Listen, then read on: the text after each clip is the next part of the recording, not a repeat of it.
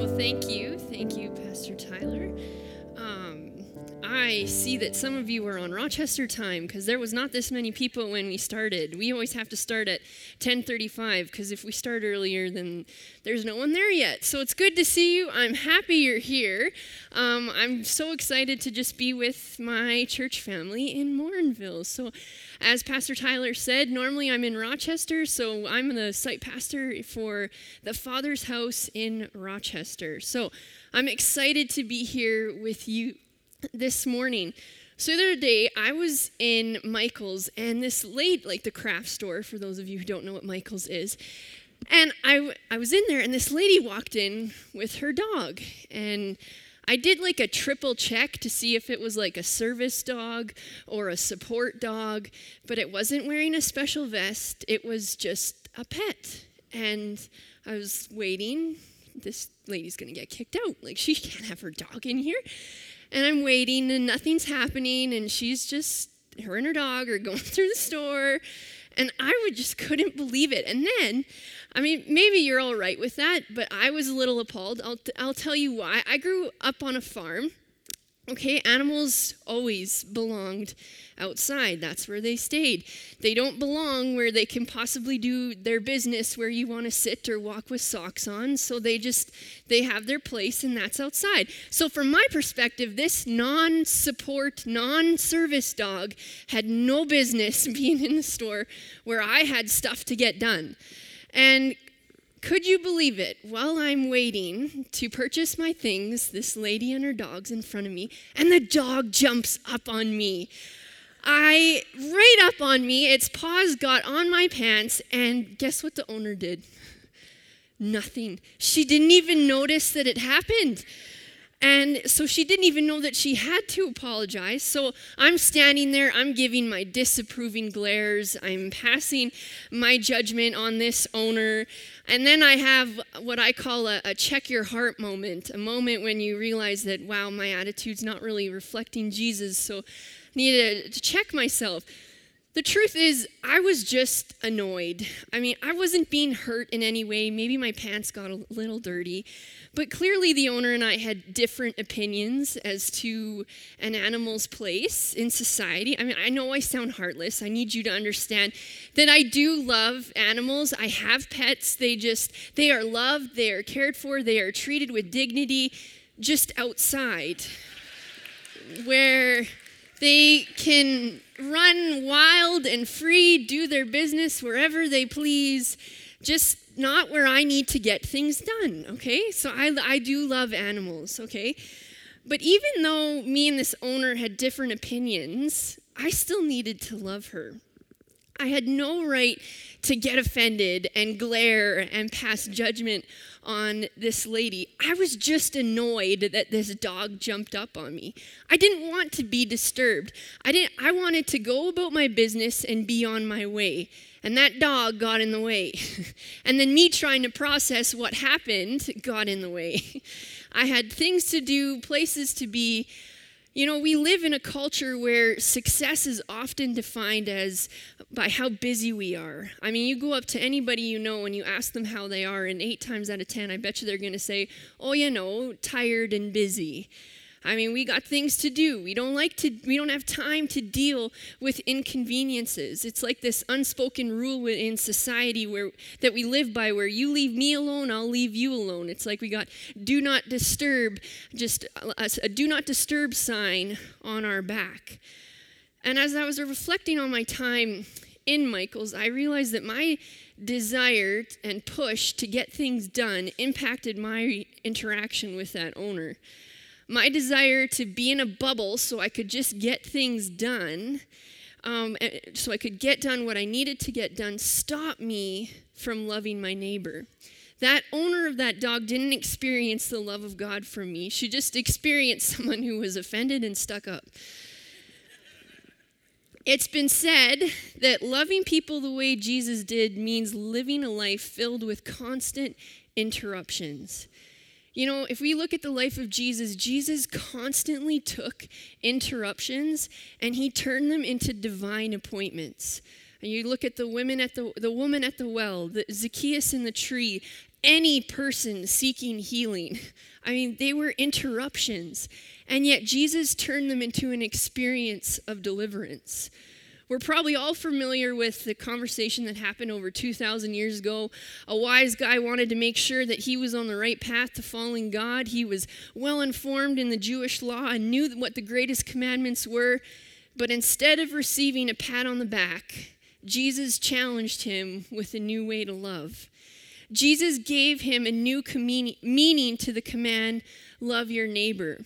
A meaning that went beyond the people that he could tolerate and were easy to love.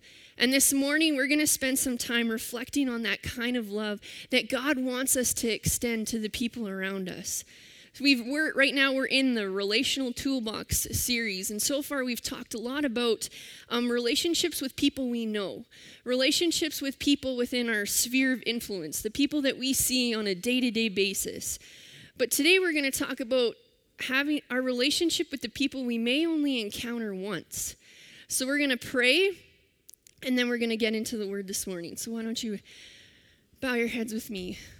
Father God, I am so grateful that it's because you sent your son, Jesus, that we get to be here in your presence this morning. Holy Spirit, we thank you that you are here with us, and we just pray right now that you would make us aware of how you're speaking to us this morning, God. I pray that you would just give us all hearts to receive and to respond to the message that you have for us, God. And Lord, I pray that it would be just that it would be your message, I would just be your vessel, God, and that you would flow through me, Lord. We thank you for your word. We thank you that it is alive and well, and it can transform us. So we just pray for a greater transformation and revelation this morning, Lord. In your name we pray. Amen. So why don't we turn to Ephesians 4:32 to chapter 5, verse 2. It says, "Be kind and compassionate to one another, forgiving each other, just as in Christ God forgave you. Follow God's example, therefore, as dearly loved children, and walk in the way of love, just as Christ loved us and gave himself up for us as a fragrant offering and sacrifice to God." Walk in the way of love. This scripture is telling us that in response to the love, the mercy, the grace, the patience that God has extended to us, we need to extend the same things to others. We shouldn't be nice to others or love others so we can become right with God. We're already right with God. We should walk in the way of love with everybody around us, because even when we were still sinners, Jesus Christ died for us. This scripture is telling us where the unconditional love that we should have for people comes from. We don't love the people around us because of anything they've done or didn't do for us. We love the people around us because of what Christ has done for us. When we didn't deserve it, he came and died for us. When we didn't deserve it, he offered us forgiveness and a new life with him. Because we've been offered that kind of love and grace, we can now offer that same kind of love and grace to others. God has shown us that love is a gift that is given without expecting anything in return, a gift given whether deserved or not. When we receive this kind of love, we've received this kind of love, and now we need to give it to others. Now, a couple weeks ago, I had to go to town. That may sound funny to you because you don't go to town, you live in town. But that's what you do in Rochester. At least once a week, you have to go to town, okay? This particular week, I was going to Athabasca. Now, Athabasca is where I went to high school. It's about 30 minutes north of Rochester, so over an hour north from here. Now, while I was going about my business, I drove past a memorial spot on the side of the road, and I was reminded of a tragic accident that happened in 2015. On March 17th, 2015, 12-year-old Lee Thunder died in a hit and run in the town I went to high school in, okay? I'll read you the report. On the evening of March 15th, 2015, Lee, 12, and his older cousin, Wyatt Thunder, 20, were walking along the shoulder of Highway 55, which runs through the town of Athabasca. Staff Sergeant Bryant Scott of the Athabasca RCMP says it's a busy road. Not only is it the only route between downtown Athabasca and the residential neighborhood on the east side of town, it's the main road linking Athabasca to Fort McMurray. Scott says the highway is well lit with no significant history of accidents or incidents. There was no snow that night, no ice on the road. But that night, Lee was struck from behind by a 2006 Ford Freestar van. The driver didn't stop. Lee's body went flying into the ditch. Wyatt Thunder told the Journal he tried to flag someone down for help with little success. One driver stopped, but on hearing that the boy was injured, the man reportedly said he didn't want to get involved and drove away. Finally, someone agreed to call 911. An ambulance came. Police arrived at about 8:30 p.m. Lee Thunder later died of his injuries at the Athabasca Healthcare Center. I think we can all agree that this is a tragic story, and we wish that it had a different ending. Part of me just gets angry because it took so long for someone to stop. It makes me angry that people just drove by, or that someone even stopped and then said they didn't want to get involved and then left. And yet, I think we have to be honest with ourselves and ask, would we have stopped? If it's getting dark, a guy's jumping up and down on the side of the highway, would I have stopped? Would you have stopped? Now, maybe drivers were too preoccupied to slow down long enough to understand what his older cousin was trying to tell them. Maybe they were late for work. Maybe they were late for a date or their kid's hockey game.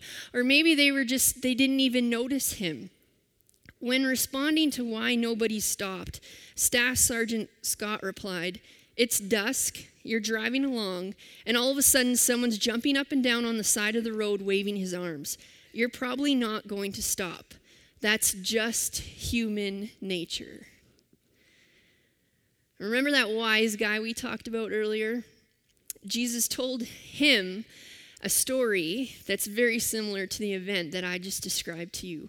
One where Jesus challenges our human nature. We're going to read Luke 10:25 to 37. So this is Luke 10:25 to 27. On one occasion, an expert in the law stood up to test Jesus. "Teacher," he asked, "what must I do to inherit eternal life?" "What is written in the law?" he replied. "How do you read it?" He answered, "Love the Lord your God with all your heart and with all your soul and with all your strength and with all your mind, and love your neighbor as yourself." "You have answered correctly," Jesus replied. "Do this and you will live." But he wanted to justify himself, so he asked Jesus, "And who is my neighbor?" In reply, Jesus said, "A man was going down from Jerusalem to Jericho, where he was attacked by robbers. They stripped him of his clothes, beat him, and went away, leaving him half dead. A priest happened to be going down the same road, and when he saw the other man, he passed by on the other side. So too, a Levite, when he came to the place and saw him, passed by on the other side. But a Samaritan, as he traveled, came where the man was, and when he saw him, he took pity on him. He went to him and bandaged his wounds, pouring on oil and wine. Then he put the man on his own donkey, brought him to the inn, and took care of him. Then the next day he took out 2 denarii and gave them to the innkeeper. 'Look after him,' he said, 'and when I return, I will reimburse you for any extra expense you may have.' Which of these 3 do you think was a neighbor to the man who fell into the hands of the robbers?" The expert in the law replied, "The one who had mercy on him." Jesus told him, "Go and do likewise." Now, I understand that the story of the Good Samaritan didn't actually happen, but Jesus told the story to make a point. He tells the story in response to this expert in law, the wise guy, asking him how to inherit eternal life. The guy answers his own questions, but he wants to make sure he's right, so he finishes by asking, "And who is my neighbor?" Now, this guy, he was a Jew, a lawyer to be exact, and he knew the ins and outs of Judaism. He knew all the laws. It says he was an expert. He thought he knew the answer to his own question. He's just asking Jesus to pump himself up or justify himself. Who is my neighbor? The question in itself is implying that there are some people who aren't our neighbors. This guy was trying to get out of loving some people by making them non-neighbors. And that's actually the belief he grew up with. In the laws of Judaism, there are some people that you don't have to love. If someone's a sinner, to avoid defilement, you don't have to love them. You can stay away from them, okay? So this guy knew that and just wanted to confirm to justify himself. He knew there were some people that he didn't have to love. But that was before Jesus. Jesus gives him an answer that rocks his world. A Samaritan would have been a non-neighbor, okay? And Jesus is telling this expert that he has to love the people who are even considered his non-neighbors. I want you to understand that in telling this story, Jesus was making the point that loving your neighbors means that you love even those you'd normally not have any relationship with. You see, Jews and Samaritans, they were not friends. Jews saw Samaritans as dirty half-breeds, okay? These two groups of people used to be part of the same nation, but the Samaritans had intermarried with pagan nations, okay? After King Solomon, Israel was split into two kingdoms. Samaria was the capital of the northern kingdom of Israel. And if you look at 2 Kings 17, you read about how the king of Assyria, he brought in foreign people to settle in Samaria. And so Samaritans became Jews who intermarried with these foreign people, okay? They betrayed staying true to the laws of Israel, okay? And so they saw Samaritans as unfaithful to the nation of Israel. They were traitors, they were sinners, they were half-breeds. Okay, so to associate with a Samaritan meant that a Jew would become unclean. So they stayed away from each other. In this culture, it would have been absolutely unthinkable for a Samaritan to help a Jew. Now remember the woman at the well, okay? And she is shocked when Jesus asks her to draw her some water, okay? John 4:9, the Samaritan woman said to him, "You are a Jew and I am a Samaritan woman. How can you ask me for a drink? For Jews do not associate with Samaritans." That's in the Bible. That's not even me adding that. That's what it says. It says, for Jews do not associate with Samaritans. So are you getting a picture of who Samaritans were in this culture, in this context? Strict Jews even went out of their way to not even enter into Samaria, okay? When going from Judea to Galilee, passing through Samaria was the fastest way, but strict Jews, in order to avoid defilement, would cross the Jordan River twice to go around it. You can see that picture. It's the gray line. So Jesus, he just doesn't care, and he just passes right through Samaria. That's the green line, but then the dotted gray line shows you what strict Jews did. They passed through the Jordan River not once, but twice in order to avoid Samaritans, okay? Now, Jesus, he doesn't even clarify what nationality the man is who gets beat up and who gets robbed.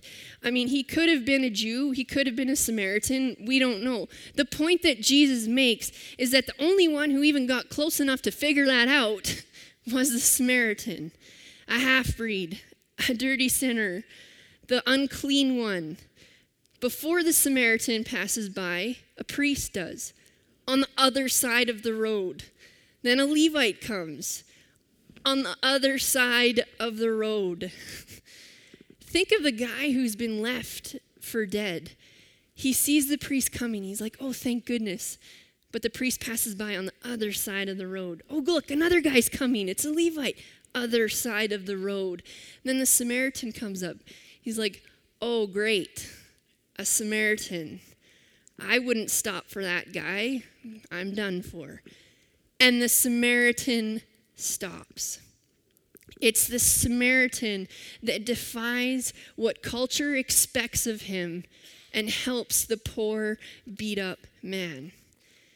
The fact that this story is labeled as the Good Samaritan is humorous because at the time that would have been considered an oxymoron. There were no good Samaritans. Everyone listening would have expected the priest or the Levite to be the good guy in the story, not the half-breed. The lawyer can't even fully answer Jesus' question. Do you notice how he doesn't respond with when Jesus asks, and who was the good neighbor? He doesn't even respond with Samaritan because he can't even bring himself to say it. He says, the guy who had mercy on him. Now, where this story takes place is actually known for its danger. It was a well-traveled road. To put it in terms that we would understand, it would be like walking down downtown Edmonton at night, okay? It was a dangerous road, lots of crime. It was scary. That's the setting of the story. And yet we have this guy who, despite risk, despite inconvenience, despite prejudices, despite how the world thinks he should act, he stops. He stops and makes sure that this hurt, broken, dying man is taken care of. Can you just picture how the lawyer after Jesus is done making his point, this guy who is trying to justify himself, this guy who's known all the answers all the time, who's trying to pump himself up, as soon as Jesus tells us this story, I'm guessing his jaw dropped, or he just hung his head low. You're saying I'm supposed to be a neighbor to the people that nobody else loves? You're saying I'm supposed to be a neighbor to everybody no matter what? The people who treat their animals like people? The person who's blocking the grocery store aisle so you can't get through? Or the person who cut you off in traffic? Or the parent of the child who bullies your child? Or the person who supports your insert opposing political party here?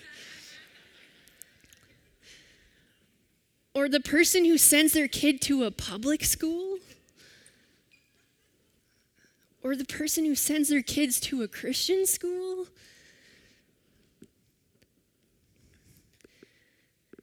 The police officer that responded to the incident involving Lee Thunder said that it was just part of our nature that no one stopped that night. That it was totally understandable that nobody stopped. I think we need to be honest and ask ourselves, are we excusing our lack of love towards our neighbors because that's just what's expected of us? It's just how things are in our culture and our society. We're following the unspoken rule, you leave me alone and I'll leave you alone. Do not disturb. It's just our nature. I think we need to wake up. I think we need to reevaluate how we're treating the people around us, the people who are not like us. We need to ask ourselves if what we believe is based on our comfort and our culture's tradition rather than the Word of God. Because God's Word leaves us with no excuse. Colossians 3:12-14 says, therefore, as God's chosen people, holy and dearly loved, let's just pause there, because the word this morning said that some of you needed to hear this, so let's just read that again. Therefore, as God's chosen, everybody say chosen. Chosen people, holy, say holy. Holy and dearly loved. That's you. That's who is being addressed here. Those who are chosen, holy, and dearly loved. Okay. Clothe yourselves with compassion, kindness, humility, gentleness, and patience. Bear with each other and forgive one another if any of you has a grievance against someone. Forgive as the Lord forgave you. And over all these virtues put on love, which binds them all together in perfect unity. Galatians 2:20. My old self has been crucified with Christ. It is no longer I who live, but Christ lives in me. So I live in this earthly body by trusting in the Son of God who loved me and gave himself for me. We're no longer living for our own comfort. We're no longer living so we live up to society's standards. we're living for Christ. John 15:19 says, if you belong to this world, it would love you as its own. As it is, you do not belong to the world, but I have chosen you out of the world. That is why the world hates you. As a church, we're not called to live in our holy bunkers. We're called to be a beacon of hope and pull people out of this dark world and into the hope and love of God. In the story of the Good Samaritan, it would have been totally understandable and even expected if that Samaritan would have just kept on walking. But he didn't. He stopped and he helped his non-neighbor, showing us all that we need to love and to be kind to everyone. That everyone is our neighbor. Jesus totally contradicted what the cultural norm was in that day. Jesus is calling us to love people when no one else will, to be someone else's friend when no one else will, to listen when no one else will listen. Jesus is calling you to be that person who runs to help when everybody else is running the other way. Jesus is calling you to listen and be respectful to your parents, even when your friends or siblings aren't. Parents, say amen. Right? Jesus is calling us to be that neighbor and loving to the one who drives you crazy. Maybe it's the person you avoid at work. Jesus is calling you to be a beacon of hope. Culture expects you to just follow along with the crowd, to do what everyone else is doing. Jesus is asking you to defy what's expected of you and follow him, to love and to show love to everyone, even those you normally just ignore and pass by. If you followed the election at all this past spring, you would have heard that an ongoing concern in the province is rural crime. According to Statistics Canada, that's hard to say, the crime rate is 38% higher in rural Alberta than it is in urban areas. The police reported crime rate in rural parts of Alberta was 10,964 per 100,000 people in 2017. In urban areas of Alberta, the rate was 7,920 per 100,000. I live in a rural area. This is very much true. Jerry cans of gas are the number one thing stolen in Rochester, okay? You talk to people and everyone you talk to, you'll have some kind of story about something, or they know somebody who's had something missing. One morning, we woke up in the back of my vehicle and Clayton's work trailer door was open. Nothing was taken, and I think it's because we have a rather large dog, and I think she chased them off.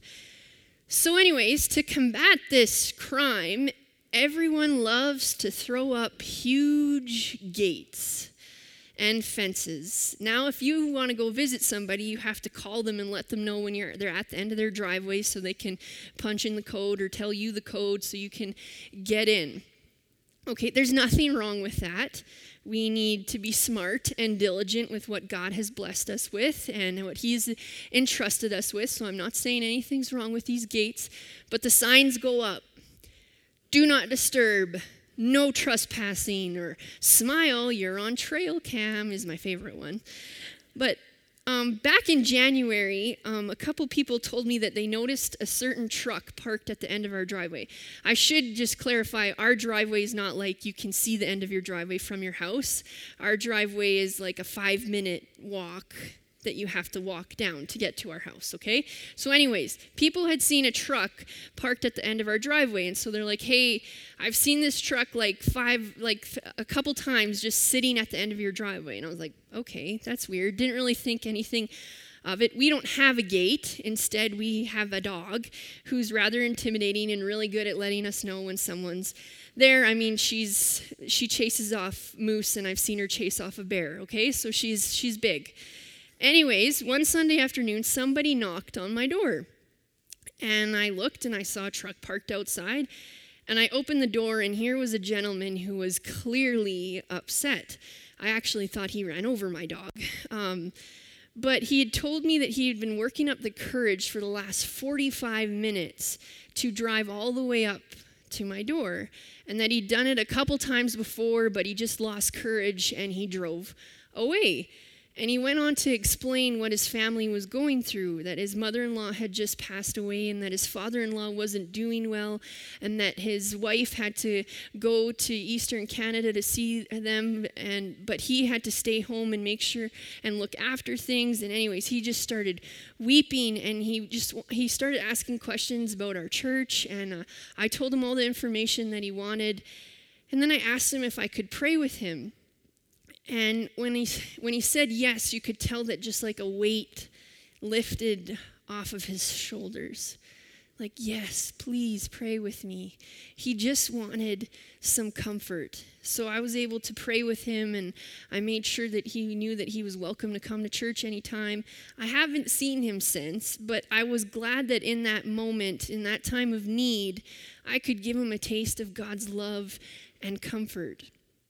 And I couldn't help but think, what would happen if we would have had a gate? If it took him a couple times to even work up the courage to completely drive down my driveway, how much would have a gate deterred him? I would have never had that encounter with him. I would have never allowed God to use me to minister to him. Now, please understand, I'm not saying we have to go all take down our gates. I'm not. I'm sure my dog has scared off some people too. But what I'm saying is we need to check our hearts. Have you put up a metaphorical gate in front of yourself so that it's impossible for people to even approach you? Or when someone ignores your do not disturb, your no trespassing sign, or when a small dog jumps up on your leg, how do you react? Are you annoyed? Or do you see it as an opportunity to give someone a taste of God's love and goodness? Jesus took interruptions as an opportunity for someone to experience deliverance. Now, I love it. I love it when society does some research and they think they're on to some new cultural breakthrough, okay? When really God has been saying it all along. So several years ago, University of British Columbia psychologist Elizabeth Dunn and her colleague Gillian M. Sandstorm tested whether short conversations with strangers could lift moods. They asked participants to enter a busy coffee shop and grab a beverage.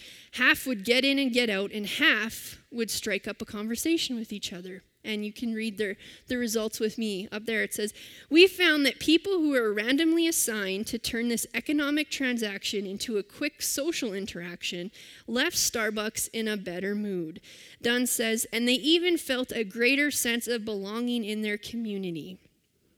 The same research found that these seemingly trivial encounters with the minor characters in our lives, the random guy at the dog park or the barista at the local coffee shop, can affect feelings of happiness and human connection on a typical day. Would you look at that? Loving our neighbors is good for us. Life and life abundant. Deliverance. You know, Jesus never treated people as an inconvenience. He welcomed everyone with open arms. It annoyed people how welcoming he was. They hated that he was welcoming and loving towards the outcast, toward women, toward sinners. They hated it. Hebrews 12:14-15 says, make every effort to live in peace with everyone and to be holy. Without holiness, no one will see the Lord. See to it that no one falls short of the grace of God and that no bitter root grows up to cause trouble and defile many. See to it that no one falls short of the grace of God. Do your actions give people, or do your reactions give people a taste of God, or do they push them farther away from him? You know, the Samaritan didn't just help the man. He didn't just notice the man and feel sorry for him. Jesus went into great detail as to what he did. He bandaged his wounds. He poured on oil and wine. He put the man on his own donkey. He brought the man to an inn and took care of him. Then he took out 2 days' worth of wages and said, "Here, take care of him, and if any other expenses come up, I'll pay you when I get back." The Samaritan delivered the beat-up man from the hopeless state he was in. And after that, he gave him even further deliverance. He didn't just make sure he was okay and walk away. No, he made it so the man could get back up on his feet and be taken care of. His love wasn't just thoughts and feelings. His love took action. We're called to bring people into deliverance, just like Christ has delivered us. We read it. See to it that no one falls short of the grace of God. 1 John 4:19, we love because he first loved us. Commentator Darrell Brock says, the one major difference between the priest and the Levite on the one hand and the Samaritan on the other is not what they see and hear, but what they do with what they see and hear. Only the Samaritan takes pity. Only he has heart.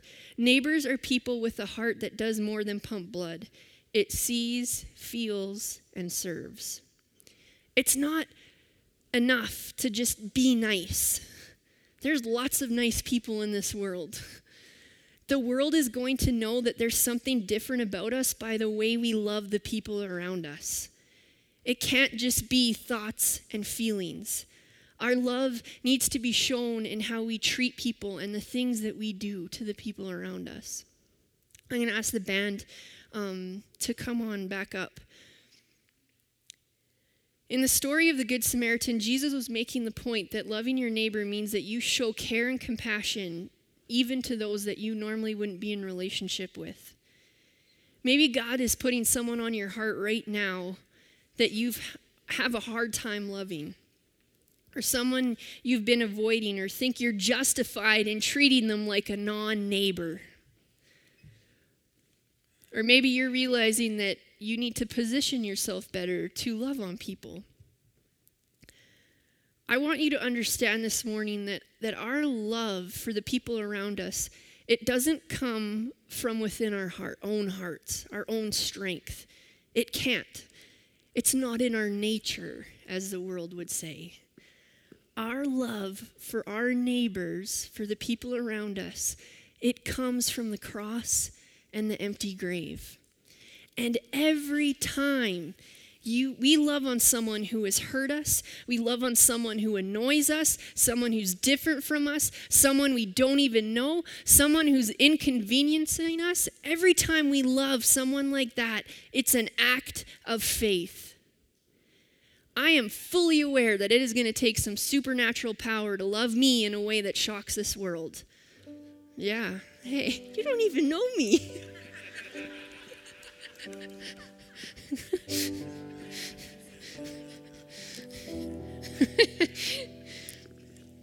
But the good news is that we have access to that power. That because Jesus Christ died and rose again, we've been sealed with the Holy Spirit, and he can give us the power we need to accomplish anything more than we could even ask, think, or imagine. We have access to a power outside of ourselves to love our neighbors in a way that'll shock this world, to love our neighbors in a way that gives them a taste of God's love. We don't love the people around us because anything they've done or didn't do, or because they deserve it. We love them because Christ first loved us. We're taking communion today. Communion reminds us what Christ has done. It reminds us of how much God loves us.